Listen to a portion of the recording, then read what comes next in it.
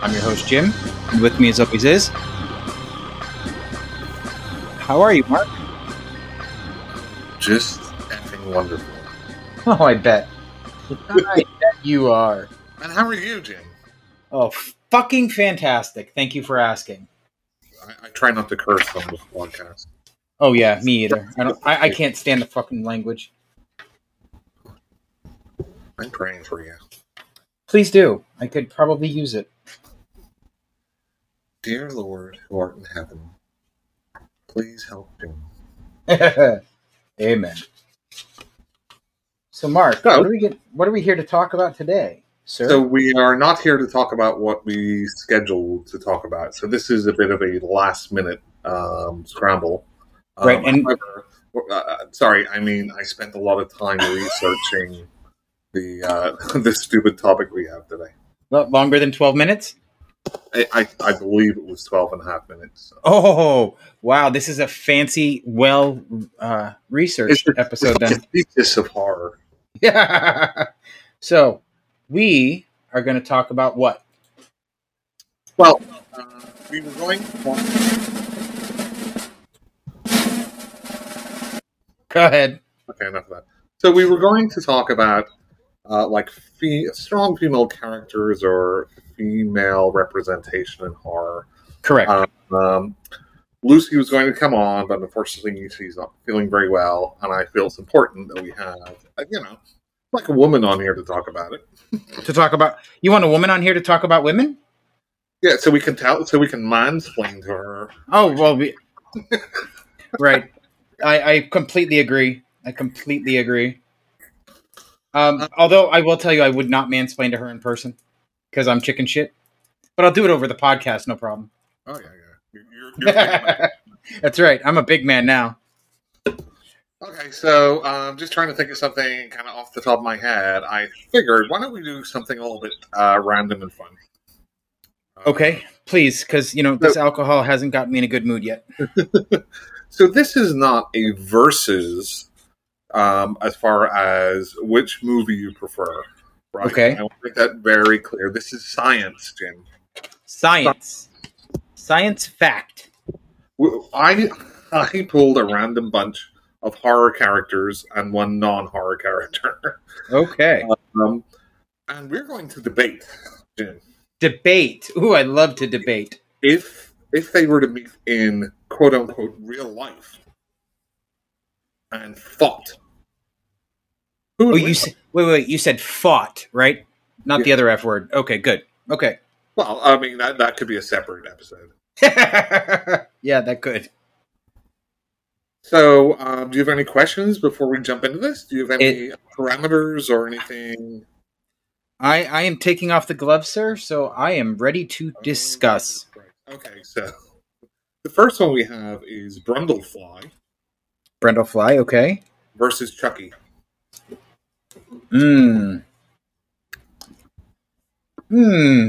Let's see. Well, if I remember correctly, Brundlefly had acidic saliva, correct? Correct. Yeah, then Brundlefly wins, hands down. It wouldn't be the first time that Chucky's been melted and has bounced back though. That is true, but he bounced back into another doll. I don't know that he'd have that opportunity here. So there's no parameters on here. There could be another doll to jump into or another thing to jump into. I'm going with the fact that Brundlefly tended to clean up his mess and eat the remains, so no, I don't believe he would survive. So here's the curveball here. Okay. Brundlefly wanted to die. It did, you're right. So maybe he would just let Chucky kill him. Maybe he would, but we're not talking about that, are we? We're talking about whether in a physical altercation, one would live and one would die. But he might just give up. Well, he might, but then again, so might Chucky. How do you know he won't? Well, that's not in his character. How do you know? It's never been shown in any of the movies. In other words, we're talking about real life, but you're going based off the script. Gotcha. Okay. Hang on. We can't just suddenly make up things that the character has never done, right? like But motivations or anything else like that. but I'm bringing this into real life. Who the fuck wants to be stuck in a doll with no dick? I'd want to die. That maybe some people, Jim. maybe. It's, people castrate themselves. Yeah, they do. Mm-hmm. They do. Castrati, for example. Oh. Yeah. So no. you're going for a Brundlefly victory. I'm going for a Brundlefly victory. Yes. I'm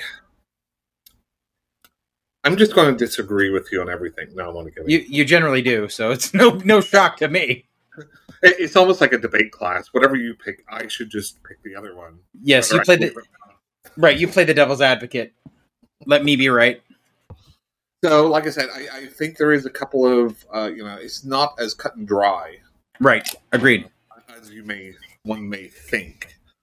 That is correct.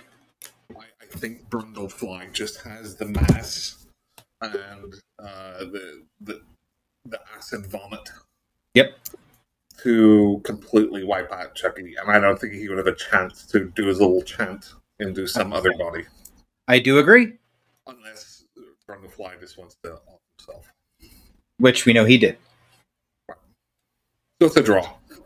It's a draw. Okay, the next one, I actually thought, okay, these two characters are kind of the same in a certain mythical, fantasy-related area. Okay.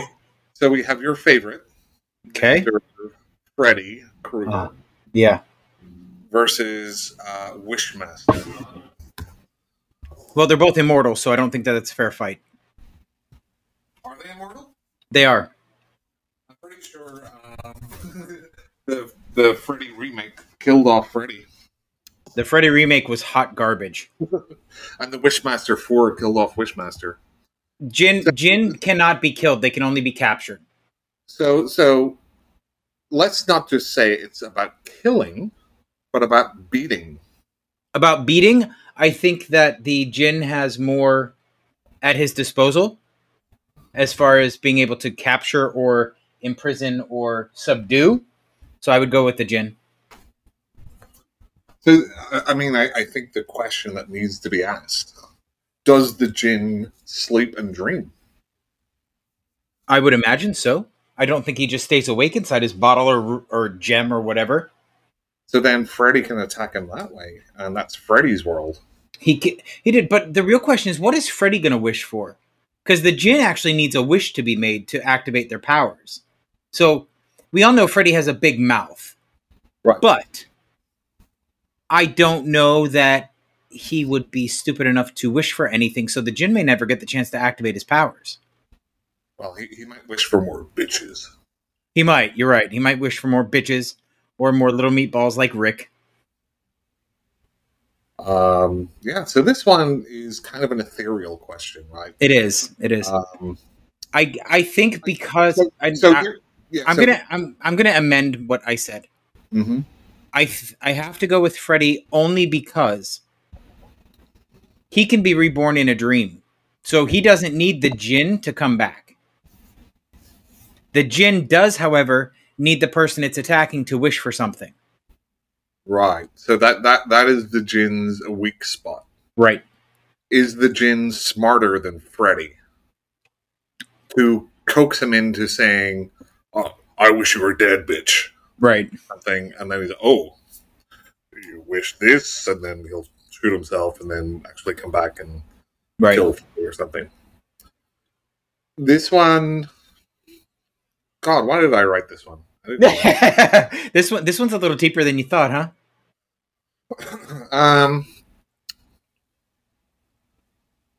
I am going to go with the Jinn just because I think he straddles both worlds better than Freddy. That's not untrue. So Freddy has his dreamy, we'll just call them like other non-reality based area. Right. And then, obviously, Freddy can be in the real world the same as the Jinn. He could. But the Jinn be able to make him wish for something? That I don't know. I don't think so, because Freddy's a pretty smart character. But he can be coaxed into certain situations. Of course he can. Everybody can be. I can't. Oh, yes, you can. Okay. So should we make a rule that we have to pick one?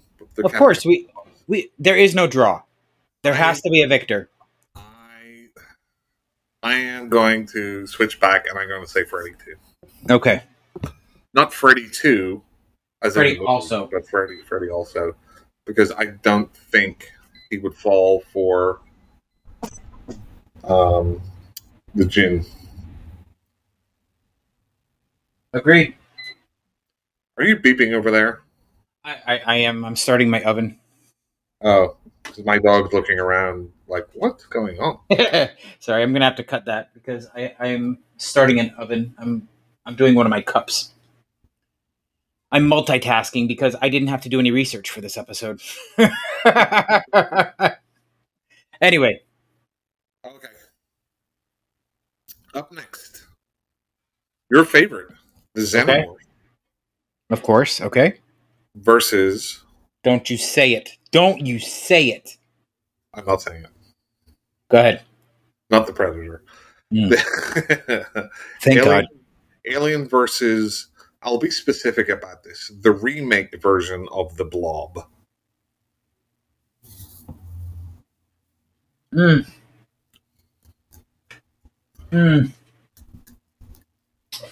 Ooh.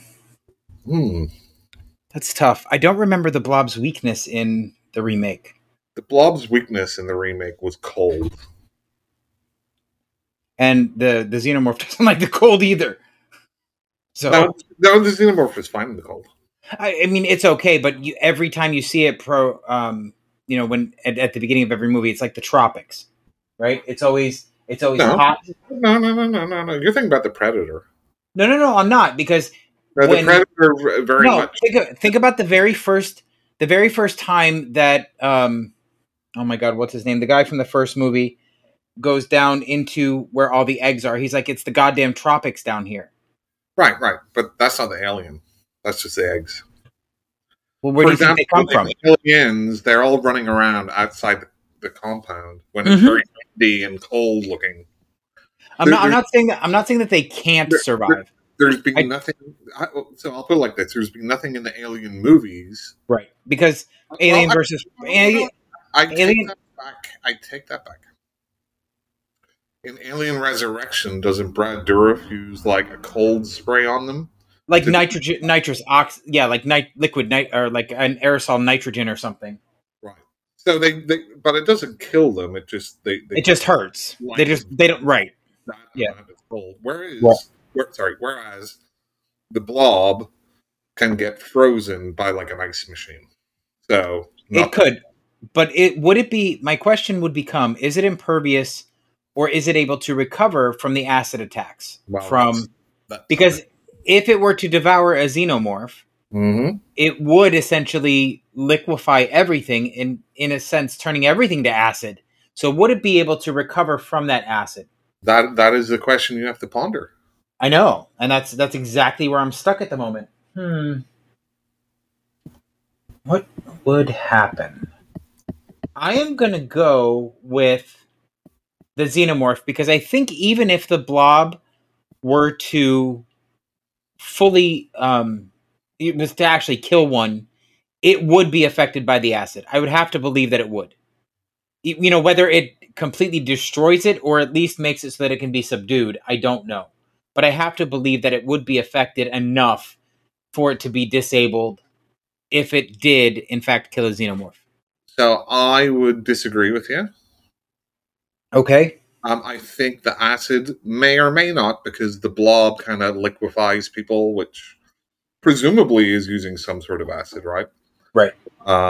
Digestive acid. Now, the Xenomorph's acid is probably way more potent. However, as we've seen in the remake, even if a little part of the Blob survives, it survives. That's true. That's So I think even if the alien melted half of it, the other half would be fine. right. I am going with the blob. And just as a general kind of thought, I think the blob would win in most fights against. That's most probably not untrue. And I have to say, a lot of my decision is probably based on my love for the movie. So exactly, and I told you it's not about the movies. you're right. You're right. You're absolutely right. But I just can't get it out of my heart that that is one of my favorite horror creatures. And And that fucking bear from The Prophecy. What about it? I don't know. Those are like two of my favorite creatures. Did you ever watch Annihilation?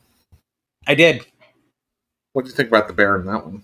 I thought that was a pretty wicked bear because I actually read the book first. Mm-hmm. So I knew to expect it, but I thought they did a really good job with it. Agreed. Okay, moving on to the. Now this is going to be a random one. Oh, fantastic! So, in the show, is like, oh, the Thing versus the Blob, blah blah blob thing, but nah, that's boring. Now we're going to have the Thing versus the Cenobites. Oh well, that's easy. That's going to be the Thing all the way because Why? it can intimate or Imitate. Yeah, thank you. Anything. So the minute it touches a Cenobite, it now they wouldn't know the difference.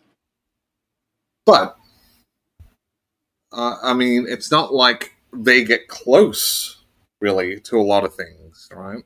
Usually, it's from afar with hooks and chains. I mean, it depends because if you look at the Cenobites in the second in Hellraiser 2, the Doctor does get very close. But so I guess it depends on which version of the Cenobites you get. Now, they do touch people. So, in the first one, at the very start, obviously, they're rearranging Frank's face. Right. They're touching that part of it. Right.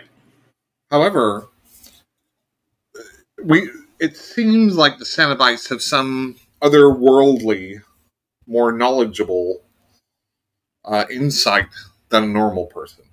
Well, that's probably true because they have all of the knowledge that's ever come before and after us because they're timeless.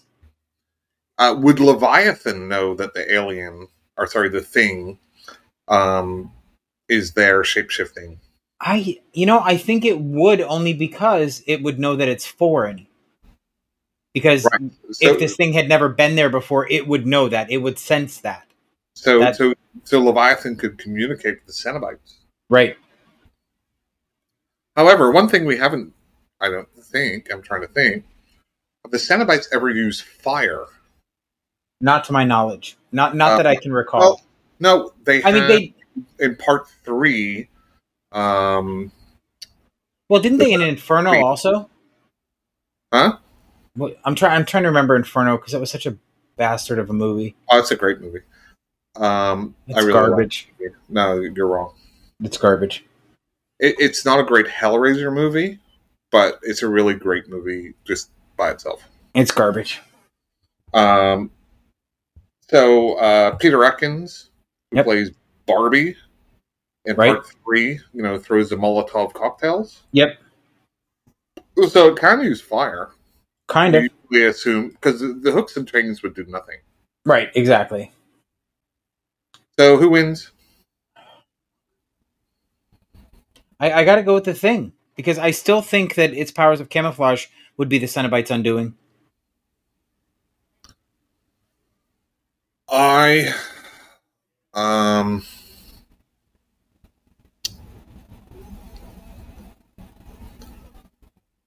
think I'm going to go with the Cenobites just because I think Leviathan, and again, you could talk about where is the battle being held. Right. Because if it's on Earth, Leviathan probably doesn't have that insight. True. But if it's in Hell, it would know that there's and it could give better instructions on how to destroy it. Could it? Because are you thinking that because Leviathan would know that it's a foreign body, you think that it would be able to ascertain how it can be destroyed, given that it knows nothing about this foreign entity? I kind of feel like it would just use various methods until it found the one that worked. Okay. I mean, I guess that's a valid point, but I disagree. And it's all subjective apart from that I'm right. Well, I mean, it's not. It is kind of subjective because obviously these are all made up characters, but I still think that you're wrong. This is another one which I'm 50-50 on, but I will play Leviathan's advocate. Okay. I mean, that's fair. I suppose. And choose the Cenobites. Okay. So we're going back to the mortal realm here. This is a very simple one for you, Jim. Okay. Simple. I like simple. Let me make another drink. We have Hannibal Lecter. Okay. Versus Ash Williams. Hannibal Lecter because he's more cunning than Ash Williams. Yeah, but Ash is like the stupid lucky one. He is stupid lucky. However, Hannibal Lecter is too well prepared for every situation he goes into. So give me a scenario of Hannibal beating Ash. Oh, well, that's fine. He would probably, because what are Ash's two main weapons? His idiocy and his luck. Weapons, sir. Weapons, not attributes. Weapons. His weapons are his chainsaw and his boomstick. Yeah. Right. So what I believe Hannibal Lecter would do is lure him into an area where he has already set up a target for him to waste his ammunition when he is hunting down Hannibal Lecter. And then he would also form some sort of trap to ensnare his chainsaw. Perhaps a very wait. When does Hannibal set traps? Hannibal prepares. He doesn't just go off the cuff. Right, but he's not setting a trap like the trap. Why not? Well, so if you are a hyper intelligent psych, listen to me. No. I'm just going by the characters that are in the movies. Right. So the character in the movie is a hyper intelligent psychopath. Have you ever seen him set a trap? Well, it depends. If we're talking about the series, yes. No, the movies. Why are we excluding the series? I haven't seen it. Oh, okay. Well, that's fair, I guess. Actually, he did set a trap. See, I was testing you, Jim, and you failed. He set a trap whenever he got released, or whenever he got the cops. Well, I mean, you're right. He planned his escape. Right. So, but that even furthers my point. That he would plan for every eventuality, and Ash Williams' luck is going to run out. I'm going to give you a separate explanation. Okay. That's why Ash would win. So Hannibal will be in there, and he'd be doing his mind games and talking. Mm-hmm. And Ash would just be like, "That's not pillow talk," and just get his boomstick out and blow his head off. Boom! Well, that's expecting that Hannibal Lecter is standing in front of him. Or behind him.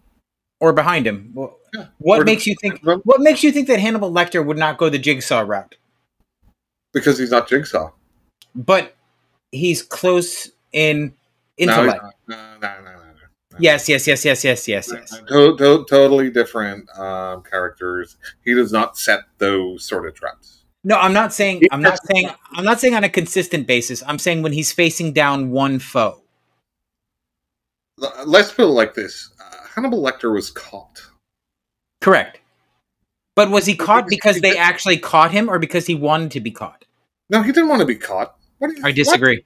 Okay, give me the evidence for that. Based on almost every serial killer I've ever studied. No, I'm talking about the character. I fully believe that the only reason he did not want to be caught. I disagree. Based on the amount of ease with which he escaped from the first movie, there's no way he stayed there unwillingly. from the first movie, like Manhunter or Red Dragon? Is that what No. I'm talking about from Silence of the Lambs when he escaped at the end of the movie. right? But he was caught, and that's why he's in the jail in Silence of the Lambs. Correct. But what I'm saying though is with the ease with which he concocted his plan to escape, there is zero doubt in my mind that he was not staying there willingly. No, totally. Yes, I disagree. You're wrong. And he should have been killed in Hannibal by the butler guy. But just because what's his face's character was so nasty to the butler, he let him go. I disagree, and you're wrong. Yeah, you can disagree that you're wrong, I guess. Okay. You'll go for Hannibal. I'll go for Ash just for the fun of it. Okay, that's because I just think Ash is just dumb luck fun. Well, I don't disagree. I do love that character, but so here's one that's more again. It's kind of like even-ish billing. Okay. But a little bigger. Okay. So we have Godzilla. Gojira. Versus Clover. From Cloverfield. I have to believe that the atomic energy Godzilla spits would destroy those monsters. What the huge Clover monster? Yep. And all of the little Clover monsters? I honestly... Yeah, I mean, well, I don't think he needs the atomic energy to kill the little monsters. But I think that it would destroy the larger monster, and then he could hunt down the little ones. Well, if they all attacked at once. No. So we don't get to come up with the plans for these characters. No, I'm just saying it's still within the realms of the movie. I disagree. Nah, I think Godzilla wins that one. I just want to get Godzilla in there. I was going to say you just wanted to get an argument going. What is the? I don't get it. What's the point? Yes, everybody loves drama. Okay, here's an interesting one. Jason Voorhees. Fuck me. Versus Pennywise.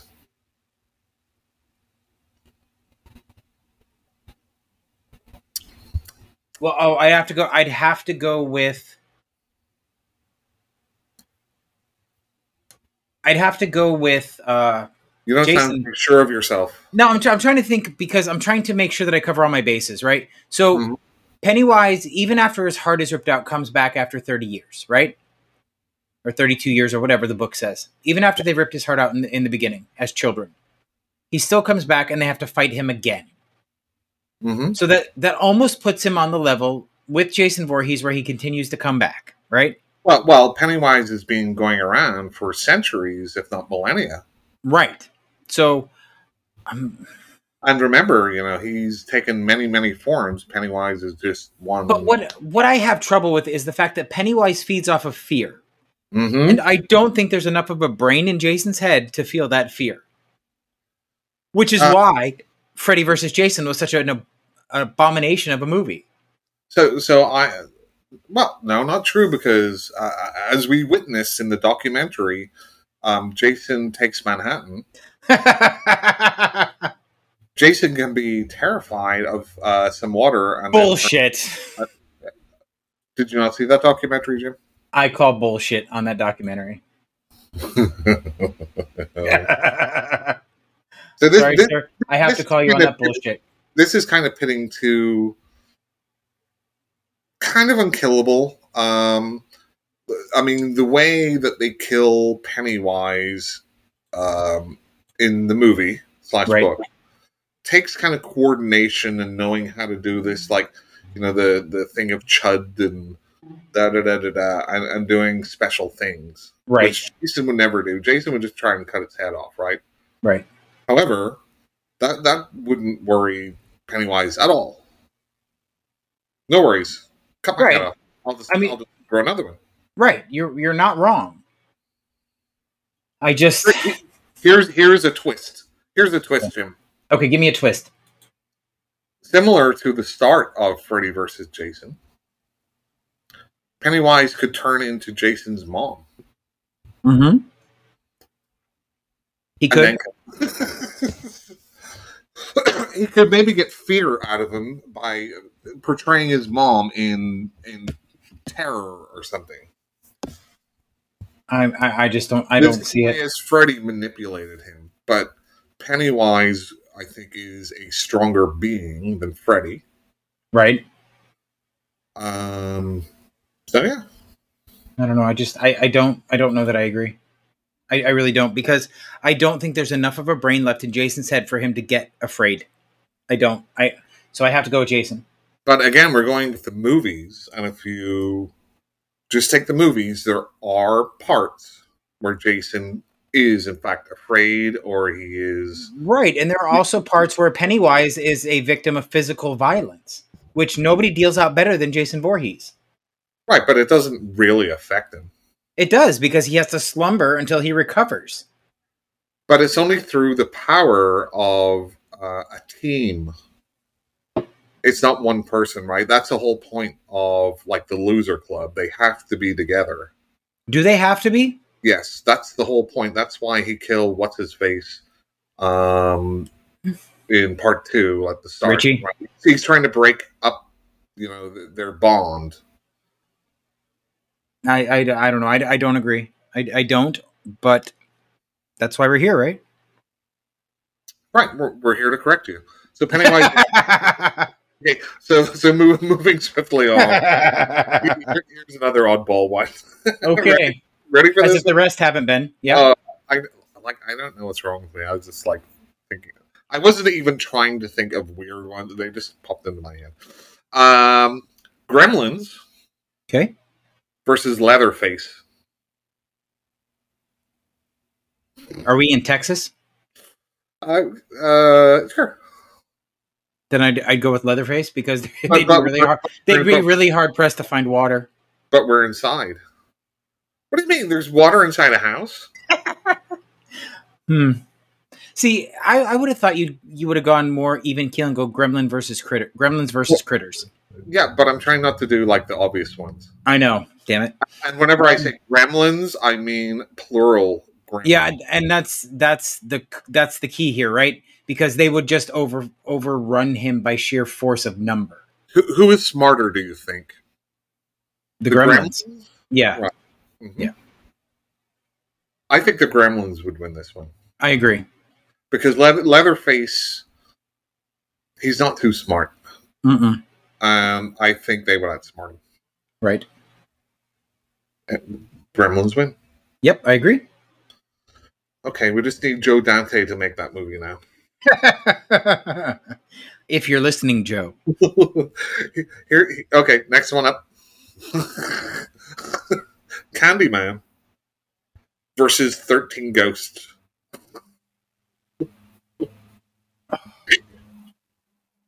Well, I mean, technically, Candyman is a ghost, so he could be imprisoned. Like the 13 Ghosts were imprisoned? Yeah, 100%. But could the 13 Ghosts imprison Candyman? No, they can't. They don't have that power. It was a trap built for them, not by them. They could, however, if he was to enter their house, they could attack him at will if he's to be locked in.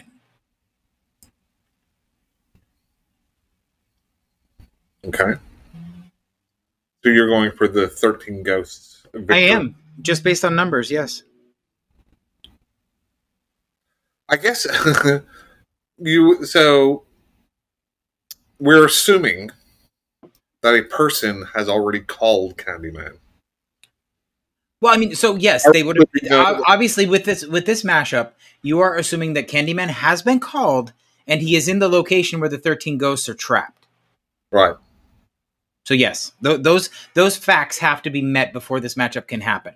So I think we should make a movie about ghosts fighting each other, and they're just like punching each other's face, but it just goes through. Like, well, yeah, didn't we already see that with the Ring versus the Grudge? No, they were actually fighting. and I have a surprise for you coming up. That was done so well, I gotta say. Anyway, so this one is a bit of a non-entity for me. Whatever. I don't think either would beat either. It's nonsense. Okay. Well, you do. We know how you love ghosts. So. Speaking of nonsense, Poltergeist. Yeah. Versus the monsters from The Mist. Explain to me what you mean by poltergeist. The movie Poltergeist, the Poltergeist and Poltergeist. Well, the Poltergeist and Poltergeist were not one single entity. There were many. Yeah, it was.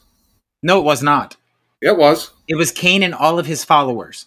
It was Cain. So it was not just Cain. Well, let's just go back to the first Poltergeist. When you didn't know anything. A singular entity doing it. So then why wouldn't we do the entity versus rather than Poltergeist? Because that was a single entity. No.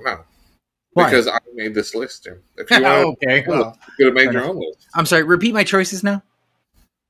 The Poltergeist from Poltergeist Uh-huh. versus the creatures from The Mist.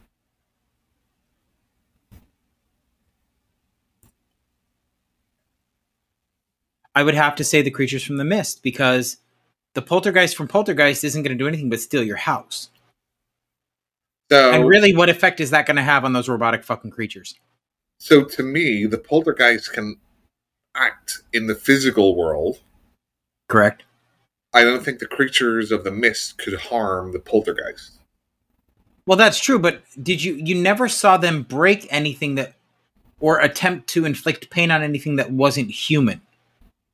So no, we're talking about a poltergeist, not human. No, I did no, but that's my point. That's my point.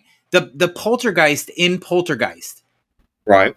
It never caused any real harm to humans. Well, no, you're not. No, I thought you were a Poltergeist fan, Jim. I am. Okay, so do you remember the guy that got the big bite on his side? Yeah, but that was a bite. Like it came alive and almost ate Robbie. Right, that was a tree.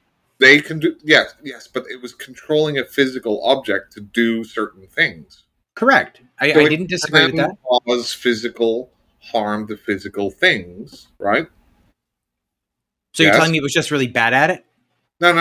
Well, it didn't want to kill it. Is that?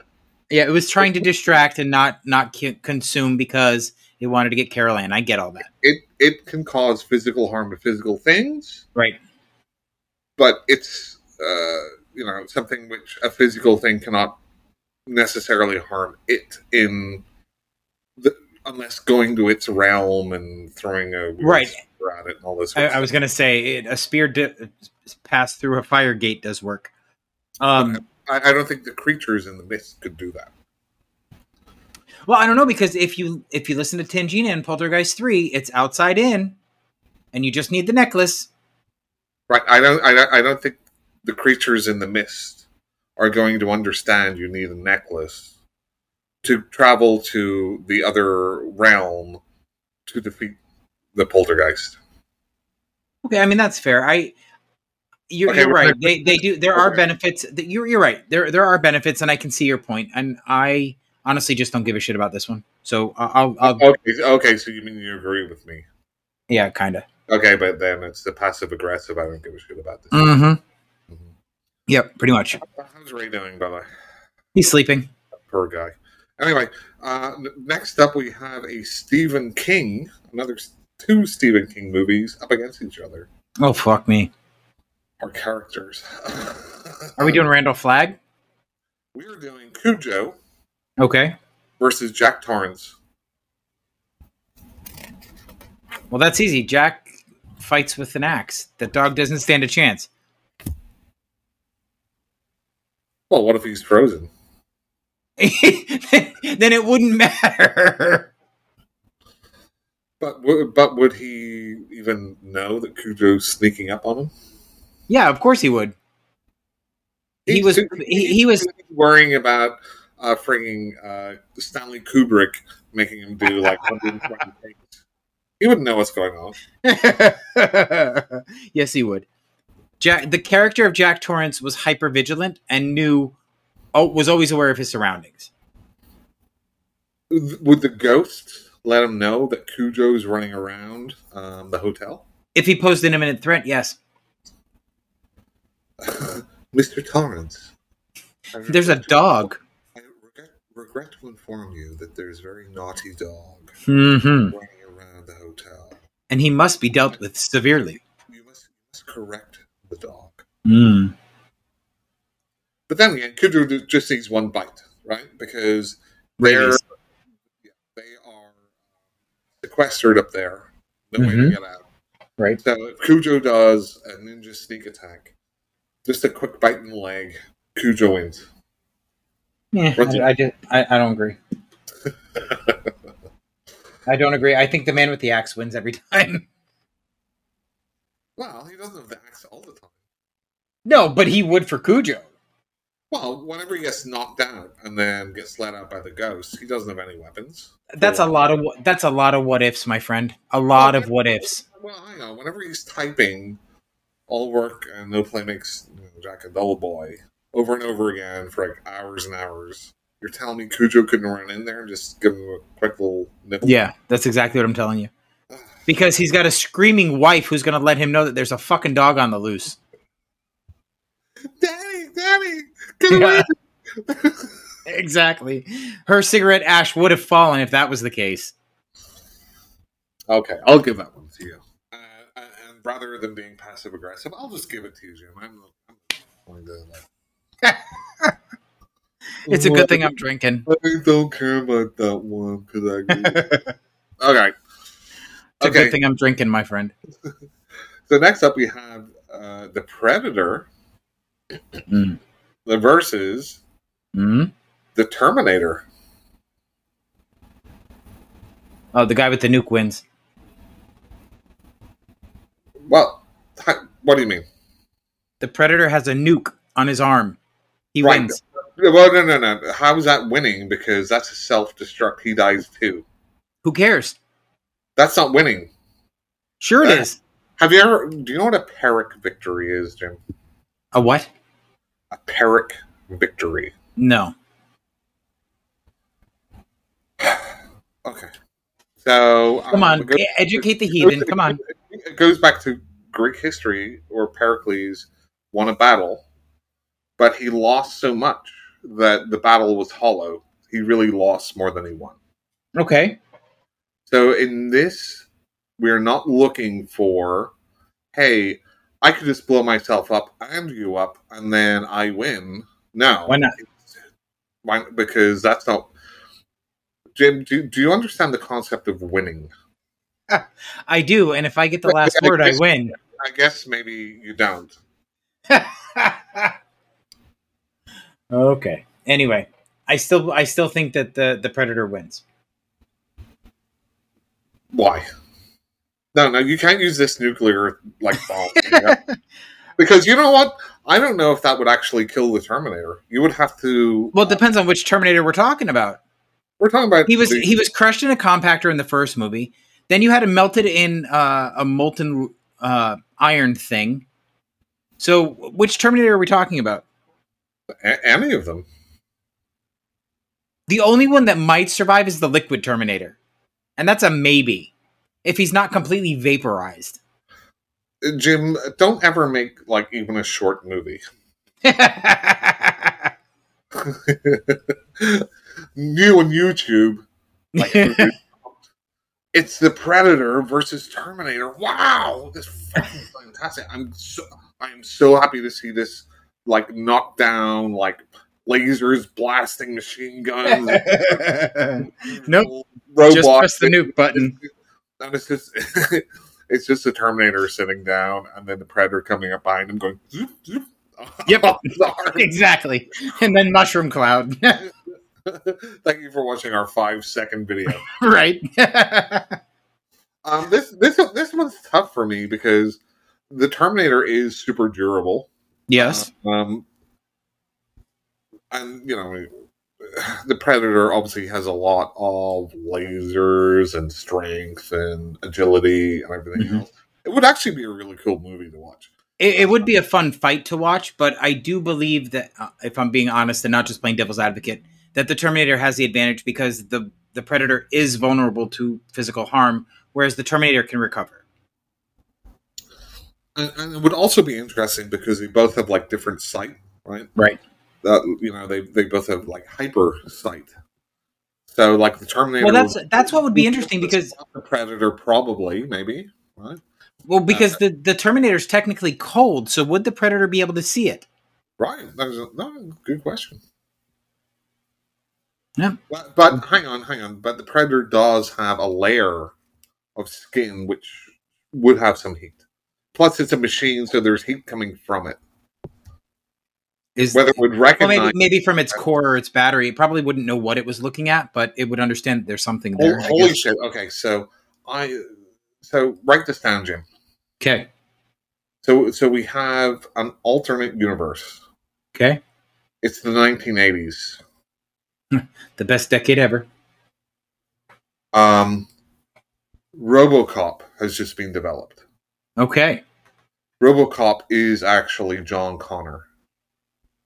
The Terminator gets sent back to kill John Connor, who's RoboCop. Okay. But the Predator's also there looking for like the toughest, fight that he can get. Right. So it's actually the Predator versus RoboCop versus the Terminator. Is it though? Is it though? Because I would think that RoboCop would team up with the Predator to take down the Terminator. No. The Predator's breaking the law by doing all the violence that is. Because the friend of my friend, the enemy of my enemy is my friend, right? No. This is a 3-way slugfest. I don't know. Every time I've ever seen a 3-way fight, it turns into a porno. So I don't know how I feel about this. Most people don't watch the media that you do, Jim.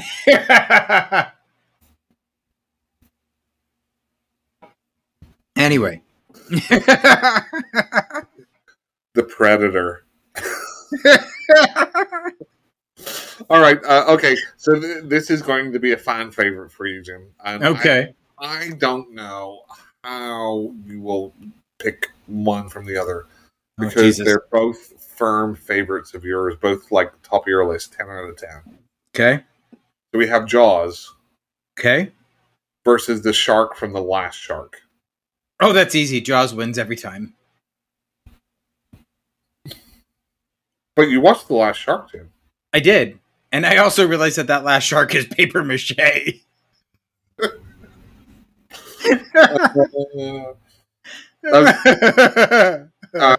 So we have the Stay Puft Marshmallow Man. Okay.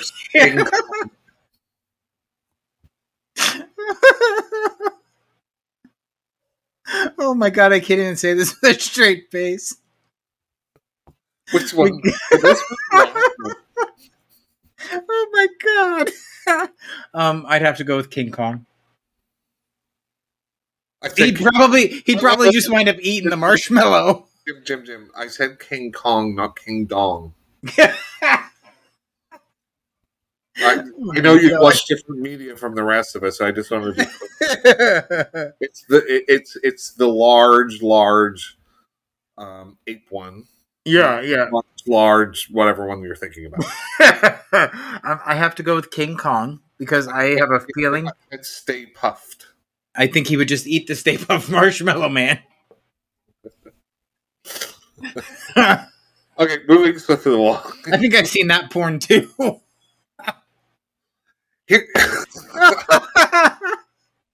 my god.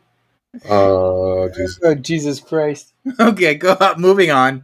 Okay, here's one that actually has a bit of a doppelganger. Oh, Jesus. In the Friday the 13th series. Okay. So we're doing Carrie versus Michael Myers. I'd be much more interested to see Carrie versus Tina from Friday 7. But so that was kind of the same idea, right? The telekinetic versus the unstoppable killing machine slasher. But we have Carrie versus Michael Myers. Yeah. Well, so here's the thing. Carrie's not impervious to her own power, so she would destroy herself to kill Michael. What is it with you and people destroying themselves, Jim? Well, what did she do at the end of the movie? She buried her mother and herself in their house. I'm I'm just saying maybe you need to seek some sort of mental guidance. I don't know. I mean, it's fine, Jim. There's lots of people out there to help. Okay. Okay, so I'm going to make a rule from now on, which I realize they should have made at the start. Nobody can just implode or kill themselves to win a victory. There is no kamikaze in this fight, is what you're telling me. Okay. So I would have to. Well, that's easy because it would have to be Carrie because Jason would have to make physical contact. Michael Myers. Sorry, Michael Myers. Michael Myers would have to make physical contact with Carrie to do any harm. Carrie doesn't have to make physical contact. So why didn't it work in Friday the 13th Part 7? Because it wasn't in the script. Because they had her running around like a scared little girl through 90% of the movie. She didn't get any balls till the last 10 minutes. So, do you know, I don't know, did you ever play, Mortal Kombat? Yeah. You know, they have fatalities and stuff. Yep. I wished for this one, it's not a fatality at the end, or a brutality, or an animality. It's the friendship one, where Carrie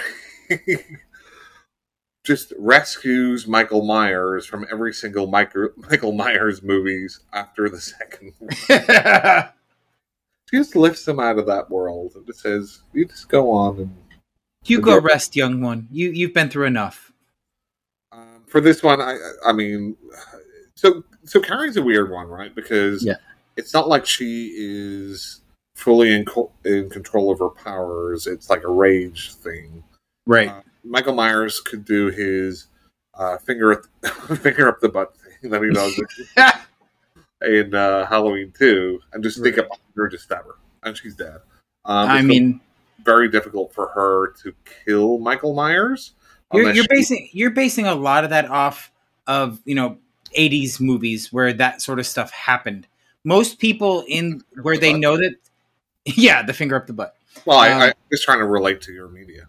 Right. So you're assuming that she would not be hypervigilant knowing she's being hunted if they are in a true battle, which I 100% disagree, because I think she would have been more in tune with her surroundings, so she would know there's somebody sneaking up behind me. So not everybody sits on the couch and just goes, "Oh, I don't hear somebody coming in my door." So here's a scenario for you, right? Mm-hmm. Carrie is in the locker room. Okay. She's having her first period. She doesn't plug it up. And then all the girls are laughing around her. Mm-hmm. Michael comes in and kills all the other girls, and then just stabs her in the face.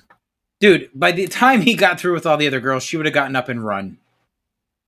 No, so that's not even a plausible theory.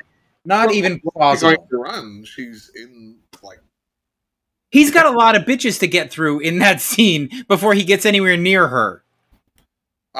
Jim, would you not use the B word, please? We're a family-friendly podcast. Well, I mean, in that scene, they were bitches. They were.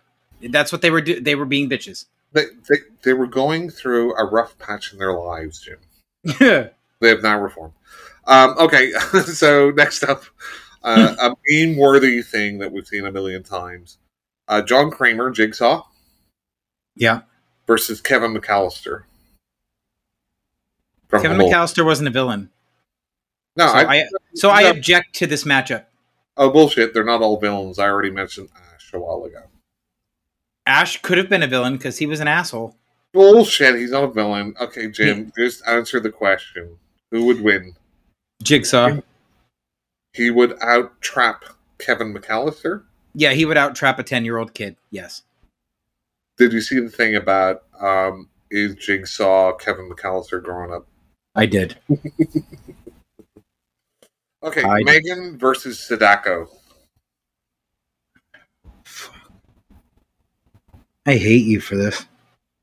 Well, you hate me for a lot of things. Well, I mean, I just add this one to the list. I don't see how Sadako could influence her at all. She'd have to scare her to death. And that doesn't happen with a robot.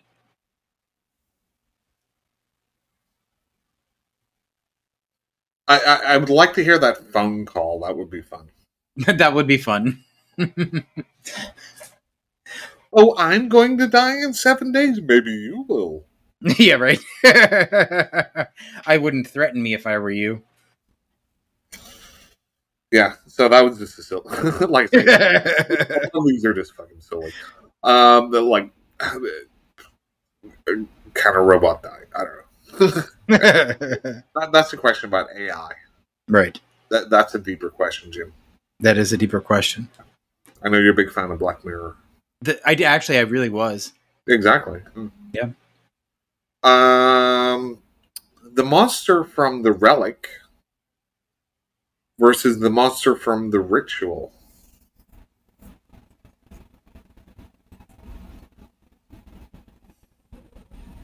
I have to go with the monster from the Relic because I think he would rip off that human face.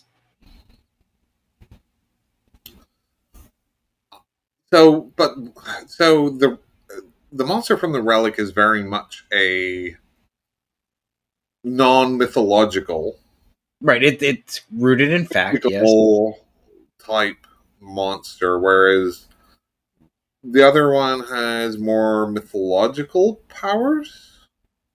Kinda. I mean, he did physically kill people, Right? But it's more like it's more like not. I would say godlike, but it's more in that realm of not just a physical being. Right. There's something else going on. Right.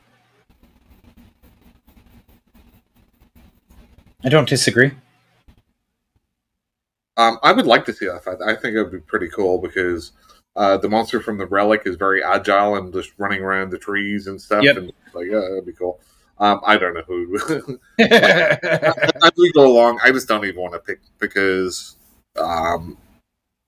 there's so many interesting ideas around it. Right.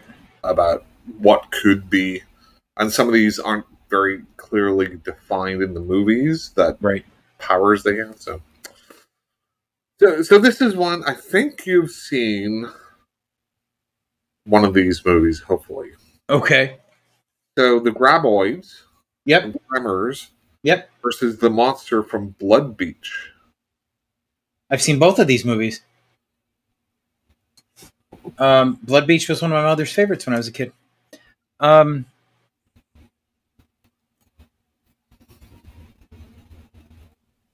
They're very similar too. Yeah, both subterranean terrors, Jim. Yeah. Huh. I would have to say I would probably go with the Graboids because of the volume. There are more of them to attack one They're being. louder, Jim? No, not that kind of volume, sir.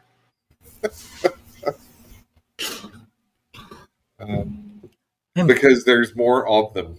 Yes, more of them. So here's my counterpoint. Do you remember what happened at the end of Blood Beach? It took off, didn't it? No, they blew it up. They blew it up. Okay. I knew. Okay, yeah, you're right. They blew it up. But the stinger at the end of that was that there was lots and lots and lots of little tiny Blood Beach monsters that came from that. Right.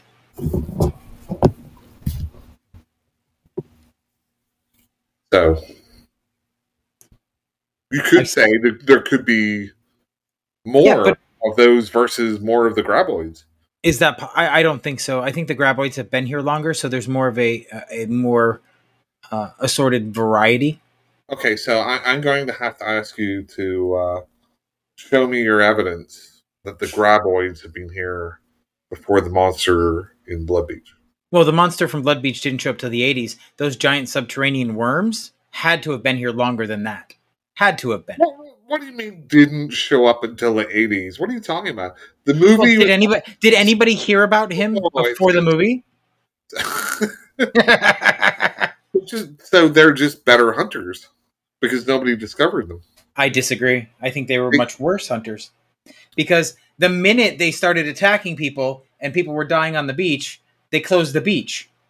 and only the morons that still went on a closed beach died. Right, but that monster didn't just suddenly come alive in the 1980s. It must have been around for much longer, right? Well, I don't know. Audrey 2 showed up during an eclipse, so what? How do we know this one didn't do the same? So you're saying that it's like some sort of alien, that just landed there in the 80s? Yes. Can you show me the evidence in the movie, please? I could, but my hard drive was hacked. I think you're just making shit up, Magic. Okay. Next up, we have a couple of nocturnal creatures. We have the crawlers, I think they're called, from The Descent. Okay. Versus the vampires from 30 Days of Night. Oh, that's a good one. Well, they're all good. I came up with them. No, they're not.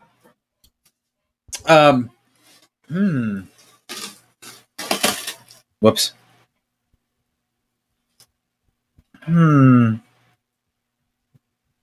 That's a good one. I don't know, because the crawlers had better stealth, but the vampires were like, I want to say they were stronger, so like they would be more physically I think this one's fairly straightforward, actually, even though I like the matchup. Yeah, because how do you kill a vampire? Sunlight. No. What other methods do you beheading use? Right. The stake through the chest. Yeah. Etc. I think the crawlers from The Descent are easier to kill than the vampires. Yeah, I don't disagree. And the vampires are smarter. Are they, though? Yes. I'd have to say on this one. I'd have to say on this one, I'm stumped. The crawlers are semi-intelligent animals, right? Whereas the vampires are like human, at least levels of intelligence. I mean, I guess that's fair. Okay, and for my final pick. Oh, thank God. Go ahead. I'm by far the most random. So we have Dracula. Another vampire. Yeah. Against the creature in Nope.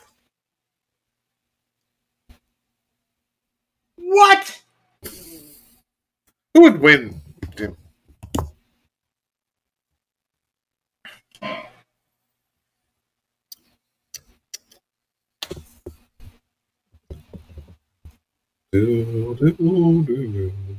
I got nothing on this one.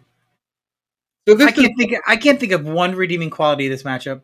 So this is one where I think you would have to picture, if you will. It's night, right? So Dracula's walking around. He looks up into the sky. The creature from Nope is just hovering around. It sees Dracula looking up. Right. It sucks Dracula into its trachea. Right. Can Dracula drain enough or kill it from that position? Who knows? Do you know? I don't know about the circulatory system of the big vulva. Could Jim? So it really comes down to: could a vampire live, survive, and enjoy the blood from an alien creature? I don't know. Can you give me some definitive evidence, one way or the other? Well, if we go to Plan 9 from Outer Space, we see that the vampire, isn't she an alien? Vampira. Yeah. So here's the thing, though. I harken back to where my favorite book series, where Dracula, it's called the Necroscope series, right? Where vampires, including Dracula, were actually parasites that came from a parallel dimension. So I think it's possible that they could survive on alien blood. Or here's a more horrible thought. Okay. Dracula can't be killed, right, by being digested. Right. He can have all the internal, acid poured over him. Mm-hmm. But he can't kill the creature either because he's just not strong enough, and draining whatever out of it is just too big. So Dracula now just lives in the stomach, right, of the Nope creature for forever, how long that lives.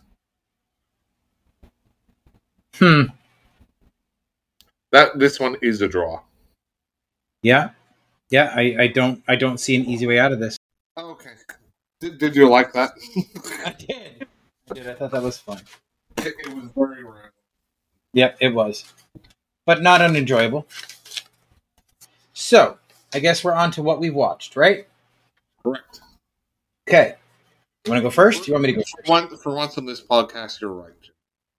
For once. So, you want to go first? You want me to go first? What do you want? I have a bunch of stuff which you may have opinions on, so... Okay. I probably haven't read what you've read, so... Probably not. So, I have 3 audiobooks that I've listened to in the past week, 2 weeks, whatever. So, actually, well, I finished one that I already talked about, Blitz by Daniel O'Malley. Fantastic book. It takes place over 2 different timelines. One is during World War II, and one is in present day. It's essentially a murder mystery type book, but all of the central characters have supernatural powers. It's the 3rd book in the series, and it's just fantastic. Like, it's funny. It's got heart. It's got people characters you actually care about. It couldn't have been a better entry into this series. Then I got. Hold on a second. Let me pull it up. I got a copy of a book from a Facebook group by an author named CB Jones, and he gave me an Audible coupon code in exchange for an honest review of this book. So I wanted to talk about this book. It's called The Rules of the Road. So shall we talk a little bit about getting free stuff for reviews? Sure. What do you want to talk about? What do you think about that in a kind of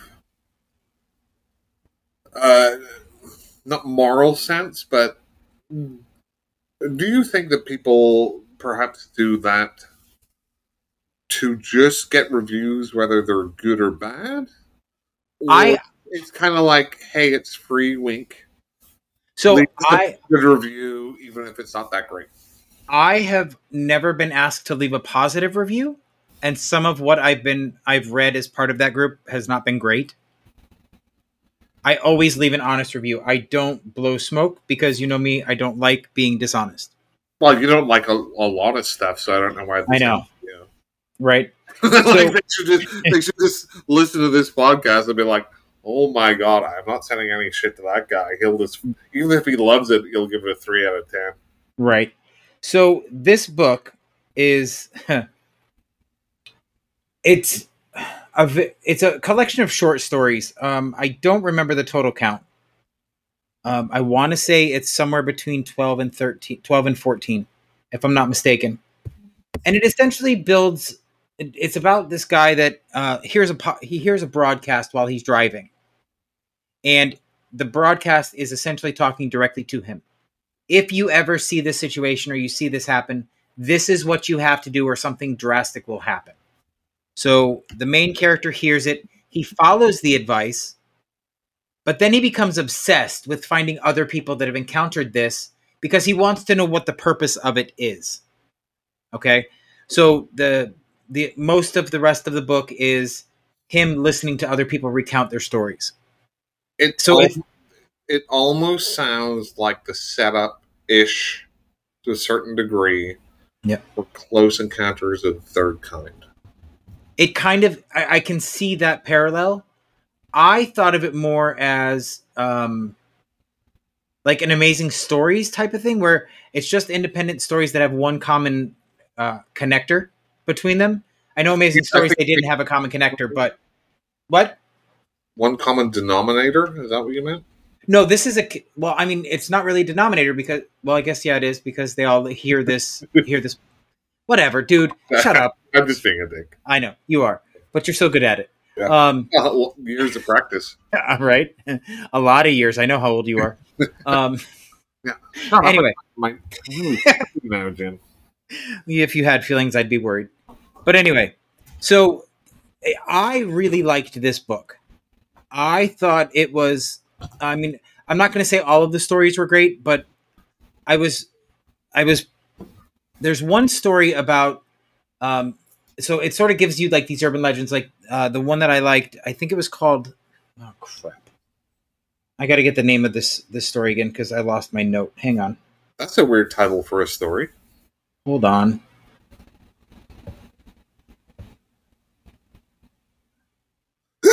I'm holding.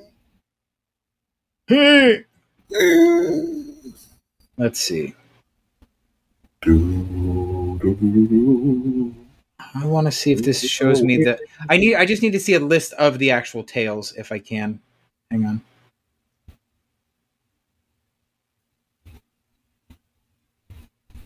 Sounds like you're a furry. A furry? You're waiting for a list of the tales? Ha, ha, ha. I'm just playing into your media. I do not like the furry's ass. Well, what part do you like? I'm not even going to go there. Neither am I, Jim. So this story, and I for whatever reason I can't remember the name of it. I was looking at it, and I was trying to look it up. I think it's called Alone, and I could be wrong, but it's about this girl who is given the instructions when she hears this broadcast, where if you go to a gas station and they have keychains with names on it, you have to look for your name. If they don't have it, nothing happens. If they do have it, you have to buy it, lest you forget. So she's there with a friend who is a fair weather friend. You know, she gets the feeling she's being used in this relationship. So they pick up the two keychains with both girls' names on it, but one of them gets left behind on the counter. And slowly, this girl is telling the tale of her friend losing her mind. She can't remember her name. Her parents start to forget her name. She has to be taken care of. She's practically an invalid. And that's all I'm going to say. Because... So it's an analog of mental deterioration when you get older. Well, but she's not getting older. That's what an analog means, Jim. What? I'm sorry. It's not literally her getting older. It's just a representation of what happens when you get older for some people and they lose their mind. That probably is a fair analogy, yeah. I just made that up. That's good. But anyway, that was probably my favorite story in this entire series, in the entire book. But all of them were engaging. A few of them I wished were longer, but that didn't detract from the fact that I still enjoyed them. So I did want to make sure that I talked about that. The other two books that I listened to this week, I have gone back to my post-apocalyptic reading, and I got back into the Helldiver series by Nicholas Sansbury Smith. Okay. Can we... I know you hate... No. Like, post-apocalyptic is a kind of a funny term, right? Because... Well, for you. No, I mean, there shouldn't be anybody alive. Right. Like... That's true. It should be like post-near apocalyptic. Okay, post-near apocalyptic. Okay. I mean, if you want to argue semantics, I'm just being pedantic. Yes, you are being pedantic. So Helldivers, yes, I had that saved a long time ago on my Audible list, which I really have to get back to because there's a new Pendergast book out. There is. You're right. on Audible. It, you know what it is, Jim, and I'll let you finish. But thank you, Kanye. Okay. Yeah, I got you with that one, didn't I? Like I had an iPod Classic, and before that, I had a Zoom, and that's how I listened to podcasts, to audiobooks, and all that. Okay. I cannot believe you're admitting to owning a Zune, but go ahead. I loved my Zoom. I thought Okay. it was way better than the iPod. Loved it. Okay. Loved it. Loved it. Loved it. I know it was a huge brick, but it was so much better. But they did away with the Classic, and now it's just like the iPod Mini and stuff. And it's so just like annoying to try and figure out, especially plugging into the car. You have to go through different menus and and it's just fucking annoying. Why don't you just download the app on your phone? Because I don't listen to shit through my phone in the car. You don't connect your phone to your car? My phone's connected. So then why wouldn't you just use an app on your phone since it's already connected? Because that's annoying. I want something separate from my phone that can do the same job that my Zune did. Why? 15 years ago, because that was much easier. Why? Because it's less button pressing and less... Why is having a second device less complicated than just using one? Because one is meant for one specific job and the other is meant for... Is it because you're a whiny baby? It might be. But no, like... It's just like you have to go through different menus, and it's just fucking annoying. It's just annoying. Anyway, say so. So anyway, I started Helldivers 9. It is. I was a book behind. The newest book in the series is Helldivers 10. I'll shut up now. I'm just waiting. I'm waiting for you to finish. It is. Okay. It is. Go on. So anyway, so I did finish Helldivers 9, and if since our podcast is so widespread, if Nicholas Sandberry Smith is listening, I hate you for what you did at the end of Helldivers 9 because I had to immediately go buy Helldivers 10. Well, why would you hate him for doing a cliffhanger? There is no. Is that not something to be commended? It was not a cliffhanger. There is a character that is very prevalent in Helldivers 9 that I hate so much. I have to hear him die. That's not very nice, Jim. I know. And you know what this character's name is? Let live. Not this guy. He nuked an entire fleet of vehicles so that he could take over and take control and institute quote-unquote peace. Then he went and nuked an outpost for that same civilization and stole all of the seeds that they had gathered to bring back to save everybody from starving. Well, he sounds like a go-getter to me. You want to know what his name was? The character's name? Do you want to know? Is it Jim? It's Charmer. Oh, okay. Well, that's charming. Yeah. So anyway, I rushed right out and bought Helldivers 10. And I have never been that upset about a fictional character in my life. You have no idea. I was so enraged about him, and given my mindset the last 2 weeks, it just fed it. And I was like, oh my God, I got to hear this guy die. I got to hear him die. And now they're at war. So in Helldivers 10. So if I don't get a satisfaction, I am going to write the nastiest email. Well, I really won't, but I'll feel it. Okay, Karen. Mm-hmm. Anyway, that's anyway. Sorry, not to poke more fun than I need to with you. But I mean, I think it's a sign of good writing when you can. It is a character that you really love or hate or have some sort of emotion around. Oh, yeah, I 100% agree. He's great at that. He's great at getting you to connect with his characters. He is fantastic, and it makes me sick.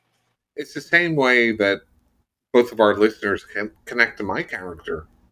Your character? This is just who you are. It's a roller coaster of laughing, and then I give an opinion, and it's not that great, and they're like, oh no, it's so sad. Your mom and the other person, it's wonderful. My niece. Your niece, yes. Well, we can't forget Sarah. Sarah and Debbie listen too. So does my sister. Oh yes, we have some guests that we have lined up. By the way, we do. Mm-hmm. Oh, like who? I know Lucy. Who else? You and Sarah doing their true crime podcast. Oh yes. I did see about that. I didn't know that we had made that official yet. Yeah, no. I just invited them on and said yes. So that's official to me. Well, no. I mean, as official as in a date. Oh no. Just like in the future, and then another one of mine. I think your Facebook friend too, malcontent. I don't know if we're Facebook friends or not. I know we're in a lot of the same groups and we interact online, but I don't know if we're I don't know if we're actually. If she wanted to come on because she's got a good wide breadth of horror knowledge. So yeah, so we have guests that will be appearing in the future. Yes, we do. Mark, do you want to talk about what you've watched? So I will talk about stuff, and I will go from ones which you're probably least interested in. Which is pretty much anything you watch? You're most interested in, but I think most of them you're probably interested in. Okay. So I did a rewatch of one of my favorite authors' only movie. I think we've talked about this before, which is the 1978 Tony Curtis vehicle, The Manitou. Oh, God, I love that book. By Graham Masterton. I loved that book. This is such a fantastic, cheesy, kind of Exorcist, Rosemary's Baby, fun. And this was his first novel. Yeah. Movie directed by William Girdler, who did like Grizzly and things like that. Unfortunately, he died, like right after he finished making this in a helicopter accident. Oh wow, I did not know that. Scouting for another movie, but this is so much fun. It's like cheese, fantastic, fun. Yep. Super watchable. Doesn't make a lot of sense. Crazy ending.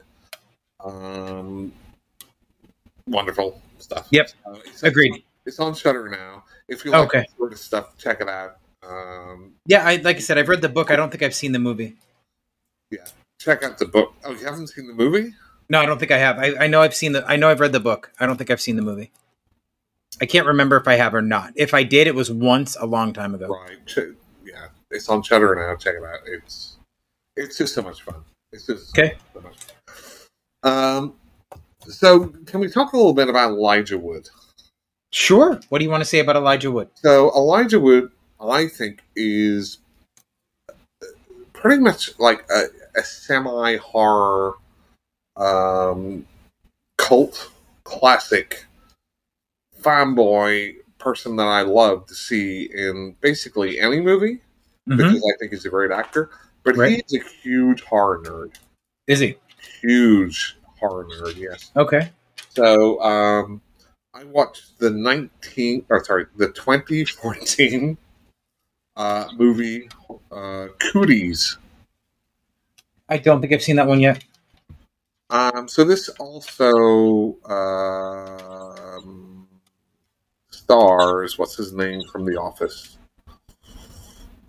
Rainn Wilson? Rainn Wilson, correct. And it was written by Leigh Whannell. Okay. Who obviously did Saw and all those Insidious stuff and James Wan, right? And this is a real fun horror comedy about Elijah Wood, who is pretty much a loser living with his parents, but he pretends to be a big shot author. He goes to a school as a substitute teacher. Oh. And there is infected chicken nuggets, which some of the kids eat. Okay. Turn them into basically zombies. Okay. But this is a real fun movie. Yeah, I mean, I really recommend it. Okay. 3.5 out of 5. It's not the best movie you'll ever see, but it is really worth your time. Okay. Next up, we have the Sacha Baron Cohen vehicle, which I've never seen before. The 2016 movie. I think it's known by either the Brothers Grimsby or just Grimsby. Okay, I haven't seen that one. What do you know about Grimsby, Jim? Nothing. What is Grimsby? No idea. Grimsby is a town in England or a city in England. Okay. So this is like a kind of James Bond knockoff with Mark Strong in it. Sorry, where Mark Strong is Sacha Baron Cohen's brother, and they were separated at a young age. And Sacha Baron Cohen has become kind of football hooligan sort of guy, and Mark Strong is this James Bond sort of guy, and they haven't seen each other for like 30 years, whatever. Okay. I kind of feel with Cohen, I prefer his like Borat, Ali G messing with the public persona more than his scripted stuff. Now, that's not to say it's not funny or it's a good movie. Right. And it definitely pushes the envelope as far as kind of that gross out humor. Right. But yeah, I thought it was decent. Again, from 2016. Okay. So I have 3 left. Let's see which would be most interesting to you. Okay, so I watched Fear No Evil. Did I mention this before? I don't think so. Okay, so this is from 1981, I believe. Okay. And it's very much, I don't want to say like Nightmare on Elm Street 2, but it's kind of like Nightmare on Elm Street 2 mixed with like The Omen. Okay. And it's kind of a gothic thriller, and apparently a really low budget, but it doesn't show on screen. Like it looks really good. It's got a really awesome like punk soundtrack, and not like punk like, oh, I've never heard this song before, but it's got like the Sex Pistols and da da da in it. Okay. For a low budget at that time, but there is definitely, and it's not subtext, a gay thing going through it. Okay. And it's basically, it starts off with a priest killing a person. That person is the Antichrist. Okay. But his spirit goes into like a baby. Oh, okay. But it kind of shows the guy growing up, kind of like The Omen. If you took all the Omen movies and like shrunk it into one, right? Like from young and then middle age, but most of it's high school. Okay. And he's just kind of the weirdo, and he's got that struggling with. There's something wrong with me, and I can't fit in. Okay. But there's definite homosexual, like, you have to think this is early 80s, overt things going on in this movie. Okay. I mean, there's a similar, you look at Carrie in that shower scene, there's a similar version here. Right. But it's guys. Okay. And, Wang's out and everything. Huh. I don't care. Honestly, some people are like so like uptight about that shit. I don't care. Like when they get on screen, yeah, whatever. But there's a part where he's being bullied, and the bully kisses like in the shower is like kissing him, but it's like, hey, as a domination thing. Oh, ha, kissing him. But then it goes on where you can really tell like he's conflicted with girls and guys, and he's a real like weird character in it, right? although it's not that long, it feels longer than it should be. But it's still interesting all the way through, and I like it because it's so weird and quirky, and there's like a lot of different things going on. And that's actually I looked it up on IMDb while you were talking about it, and it does say, "Holy crap, you have to see this mess." I don't know if I'd call it a mess. Well, I mean, I didn't read the whole thing, but I thought it was it sounded pretty funny. It's not like it's campy, like it's like so stupid. It's well done. It's well made. It's well shot. It's got a good like orchestral score to it too. Right. But there's just something a little off with it. But I highly recommend like a one-time watch. I think it's probably a lot of people's cult favorite movies. Right. I can see why there's a lot of elements like, and certainly towards the third act, there's like some real interesting stuff going on in it. There's I don't want to spoil it, but yeah, I mean, I really recommend this one too. It's on Shudder as well. Oh yeah, it showed on AMC Plus when I looked it up, so I figured it would be on Shudder. Yeah, definitely interesting. Okay. You have to text me that name so I don't forget. I'm not your bitch. I'm asking as a friend. Oh, okay. Okay. Good, bitch. The last two, I will leave probably the most contentious one to the end. So I watched. I finally got around to watching Jordan Peele's 2019 movie Us. I haven't seen it. So whenever I talked about Nope, and I said the first time that I watched it, I didn't like it. Yes. But I thought about it and I rewatched it and I really liked it. Mm-hmm. This one, although there's a lot to like about it as far as technical aspects and acting and cinematography and sound design, this one again was very much one about themes. But the plot was so full of holes, right? That I just like. If I watch this again, it's not going to change my mind. Okay, I guarantee that. Nope was kind of up there with me, and like I don't really. But then I watched it again, and I thought about, oh yeah, I really like this. I don't think the same will happen with this one. This one is even way more far fetched than Nope. Okay. And I'm not going to spoil it for you since you haven't seen it if you're going to see it. I don't plan on it. So, spoiler warning for everyone.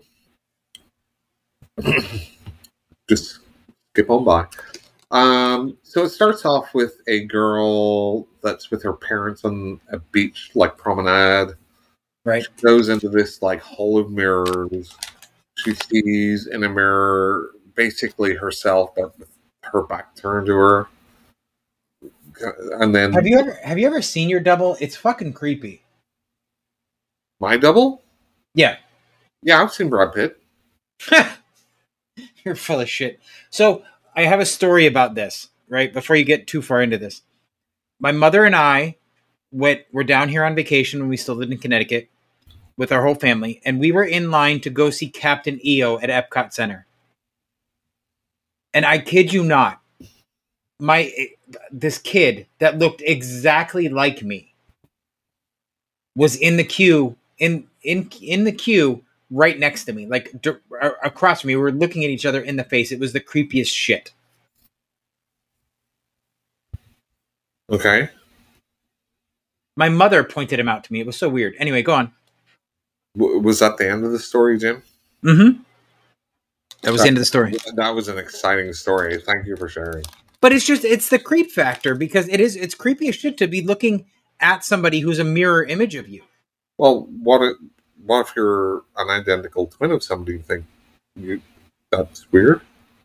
I would have thought it's weird, except I have my birth certificate that I got from the city where I was born. So anyway, she goes into this like House of Mirrors. He sees somebody that's basically her with her back turned to her, and then the person turns around, fade to black, and then we go to when she's older, right? And she's got a family, and they go back to the same beach because her husband wants to go there. And then all of a sudden they're in a house, and they see their doppelgangers, all of them. Okay. And it's like then a home invasion, kind of like Funny Games type scenario. And her doppelganger is talking to her like, oh, like she's the only one that talks. And it's like he's trying to make a point about. Well, okay, I'll spoil it. So apparently, and this is what blows my mind. Like, this is too far. There's an underground tunnel full of thousands or maybe millions of clones of people on the surface that perhaps the government at some point was trying to use to puppet the people on the top, but they gave up, and now they're getting loose and killing their people that look the same as them on the top. But it's all about thematics, about upper class, lower class, and appreciate the things that you have. And there's homeless, and people don't see them, and because they're underground, but it just didn't work for me at all. Okay. The plot, the acting, and everything else is fine. But yeah, this was all right for one time watch, but I think it was overblown. And I'm glad I didn't watch this before I watched Nope. Yeah. Well, see, with the exception of Nope, I've not really been a fan of Jordan Peele. I did not like Get Out, and I did not like what he did with The Twilight Zone. So I've never really pursued any of his stuff. Yeah, I haven't seen The Twilight Zone. I thought Get Out was, again, a fairly straightforward reworking of Stepford Wives, right? And Nope is kind of both a kind of like look at these different themes that we're putting in front of you, right? But mixed in with a fairly effective movie. On rewatch, but us. I mean, there's so many things like set on a beach, and like her kid has a Jaws t-shirt, and there's definitely like Jaws shots around, and people are wearing like Black Flag t-shirts and stuff, which I love. But there's elements I like, but like the overall plot, like it's just too far-fetched, like too far-fetched. Okay. So we'll go down to my final watch of this week. I watched the M. Night Shyamalan movie. Mm. Can you guess what it is? He's got a new one out. Knock at the Cabin. Correct. Yeah. Now, you said you wouldn't watch this, correct? I don't have any desire to see it because I did not enjoy the book. So this movie, again, I think technically is very well done. I don't doubt that, because the cast is solid, and I'm sure the writing is on point. Well, the writing, that's one of the issues for me. Okay. So again, and I think we've talked about this in the past. Okay, this is just one of these, the diverting the train moral dilemmas, right? Yeah, right. Which everybody has heard of 100 times over.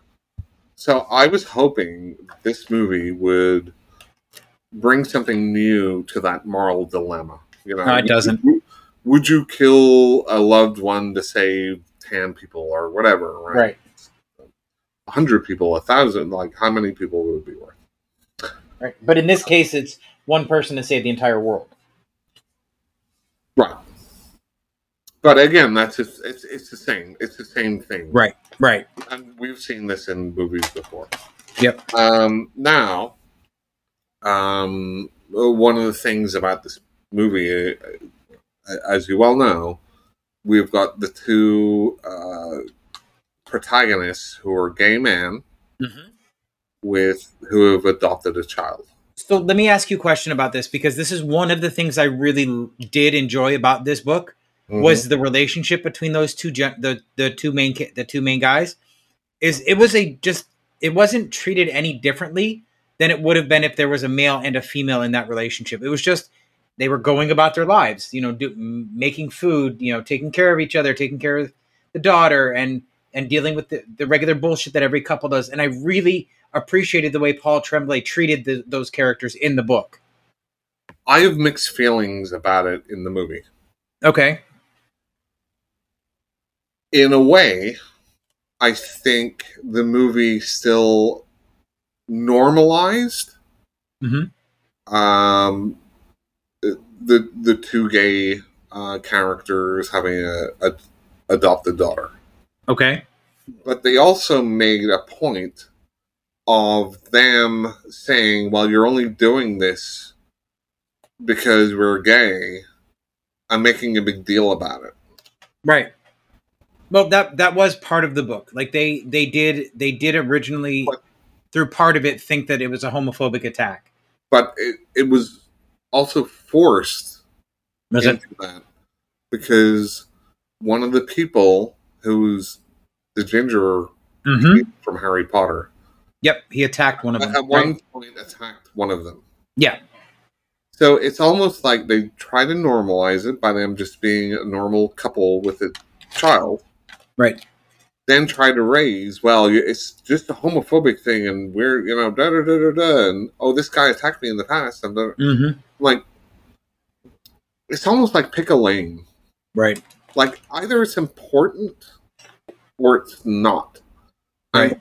And to me, it would be more like just generally important if you didn't make a big deal about it. Well, and what bothered me about that whole situation, like I get that it was supposed to be shocking or whatever, but the length of time those people were in the house, and that character knew that was the guy that attacked him, and yet he kept it from his family. Why would you make that a secret? In the movie, it's like he didn't recognize him for a while. Yeah. Which didn't make a lot of sense. Right. Because it's not like it happened 15 years ago. This happened, I think it was a 3-year span or something. But I wonder what the point, like, wouldn't it make more sense? Like, I don't know if they're trying to change the narrative to say, well, this guy knows me, so we know they're talking shit, and it's just homophobic attack. But everybody else is just like, no, we're not here for that at all, and we're very sorry, and that does come up several times in the book. But why not? To me, not being a gay person, I just feel it would have been more normal to not even make it a big issue. Yep. But anyway, I don't disagree. But anyway, I mean, I think the concept behind it doesn't make an awful lot of sense. And I don't like kind of the. I just didn't like the story very much. I don't think there was a lot of interesting subtext, or they've changed. It's just the moral dilemma of would you kill somebody to save a lot of people? What I will say is the standout actor in this movie was Dave Bautista. Really? Who was, I thought, absolutely captivating every time he was on screen or talking. And see, that's one of the big problems I have. Like, that the character in the book is supposed to be bookish. He's supposed to make friends with the little girl. I'm sorry, but if a 5-year-old sees Dave Bautista walking up to her in the middle of the woods, she's not going to immediately think, oh, he's my friend. Dave Bautista in this portrays the character with such almost childlike naivety and niceness that he steals the show for That's me. Interesting. And I know because you brought that up before. He's like, well, in the book it's just a smaller guy and stuff. But he, like, for coming from a wrestling background, not an acting background, right? I think he can be so effective, and especially in quiet roles. Yeah. I think he's got a very. I mean, you see that in Guardians of the Galaxy. He's not. Like it's Drax, but I think he's very likable, and he can have a very soft spoken. And that's surprising to me. Something about his face or something, maybe like it's just like you can just that was the one thing I'm like, yeah, I'm totally on board with this character, and I feel sympathy with him, and I kind of believe him more than the other characters, right? But the overall thing is basically it's like God's gonna do an Armageddon on the earth. Right. Unless you kill this person, so we all got visions and we all came here and you have to do it and we have to convince you. I'm like, I don't believe in God and whatever. And and some of the things that they do, right? They're trying to convince them, but there's, one of the two protagonists seems very convinced very quickly. Yep. And that is what happens in the book too. But I guess like the ending of the book's ambiguous. Yep. 100%. The movie is not ambiguous at all, and it's. I wondered what the twist was going to be. That was going to be my next question: is what did he do to twist the movie? There is no twist. Really, it's just Armageddon. Yeah, it's just one of the characters is just like, okay, just kill me. Yep. And then the other one kills him, and then things are all better. Yeah, and that's not how the book ends at all. Not at all. So, what I would say about this movie. It's so unremarkable in its writing, where you would think that setup would lead to something interesting, but it's just really, again, spoiler, a gay couple with a daughter. Right. Then 4 people come in, say, "Oh, one of you have to kill themselves, or one of you have to kill one of the other." Right. It couldn't be a suicide. One of them had to kill the other to stop the apocalypse. And if you don't, every 10 hours or whatever it is, we're going to kill one of ourselves, or we're going to kill to stave it off. Yeah. To show you that it's real, and we're going to turn on the news. But they're turning on the news, and it's like, oh, there's like a pandemic going on. There's like, oh, like planes are crashing. It's like, well, that shit happens all the time. Oh, no, so in the book, it was a little more grand scale. So that's different. In the movie, I mean, or in the ramp it up, but like there's planes falling out of the sky. It's like, oh, 300 planes have fallen out of the sky. We don't know why. Yeah, but then there's like a tsunami. I think in one, but those happen all the time too. They do. What? So I will tell you this. I know Paul Tremblay has another book that you would enjoy greatly, because I know the kind of endings you like. If you put it on your TBR, it's called Head Full of Ghosts. And I think we've talked about it before. But this, I mean, if this follows the book, forget about the ending, right? But if this is similar to his books, it's by the numbers and uninteresting as a story concept. That book I agree with, but I did not find that with his other books. That's why does he have gay characters in his books? Not in the other 2 books that I've read. No. I wonder why. I'm just watching it. It's almost like stereotype, but it's like I don't understand why it's a thing, right? If you're going to normalize something, normalize it. If you're going to try and make it as a point, make it as a point. So what that story said to me, that part of that story, this is a cis white male trying to write from the point of view of a gay couple. He doesn't really have a deep understanding of it, and I could be way off base. I could be way off. I don't know. I don't know much about Paul Tremblay, but this is how it comes across. It's a heterosexual white male that is trying to write characters that live in a world different from his, but still show that he understands their world. And it doesn't come across like he does. Well, it comes across like he understands the stereotypes, and well, this is how it would be with a straight couple. We'll just make it two guys. But then he brings in all this other stuff that only affects gay characters. You know what I mean? It's and again, you're more an authority on it than I. But I thought, for the most part, is that a gay joke? Are you calling me homophobic? Not at all. No, but as much as it's like I kind of appreciated that it was just a normal family. Yeah, and I do agree with that point, but I don't know that he understood it completely. But then they kind of threw in these. We have to make it obvious that they're different, and that's why they think. And I'm just thinking to myself, would it be so much more interesting if they just didn't bring up any of that? Like, if they just had it, again, if it was a man and a woman and a child, like The Strangers or any other million movies that you've ever seen in your life, where it's just a family and it's a home invasion. Yep. It's not like anybody's... Maybe we could do a reverse one, where it's a man and a woman and a child, and like a whole bunch of gay people run in and start...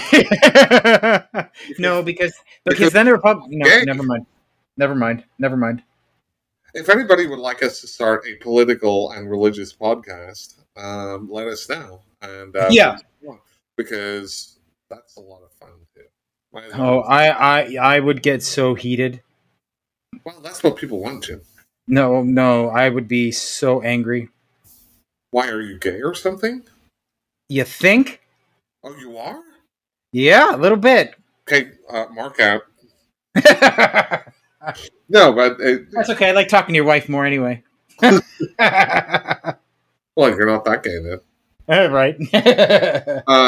No, but I'm totally fine to do something on the side too. Well, on that note, I think we're done. Everybody, if you've hung out this long and we haven't, offended you, we will see you next time. Friends. Yep. Both my friends, they're gone. Bye, both our listeners. It was a good well lasted. It was. Bye. Okay, bye.